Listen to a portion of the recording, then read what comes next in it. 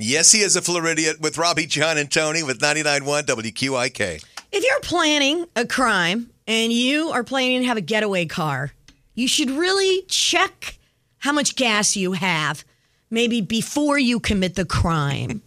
This Floridian, we go to the Panhandle for this. We go to Pensacola. This guy goes into a convenience store, gas station, to rob them, right? He goes in there. He makes it seem like he has a gun in his pocket. Clerk isn't sure he does or not. But, he got a plan, though. You know, he had part of a plan, yes. So he robs the clerk, gets money, takes lottery tickets, all kinds of stuff.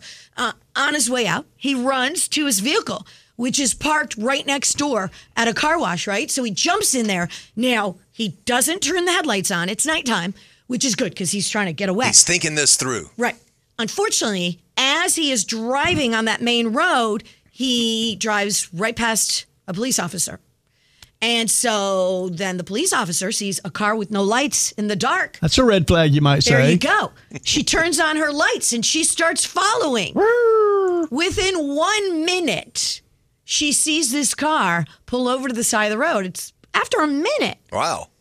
They ran out of gas. The dumb criminal, the Floridian in this case, ran out of gas. I mean, he must have been so low.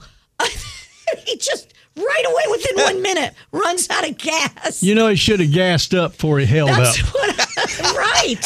That is a good tip. Gas Tip up number before you one. hold up. Gas up before you hold up. They're the Floridians.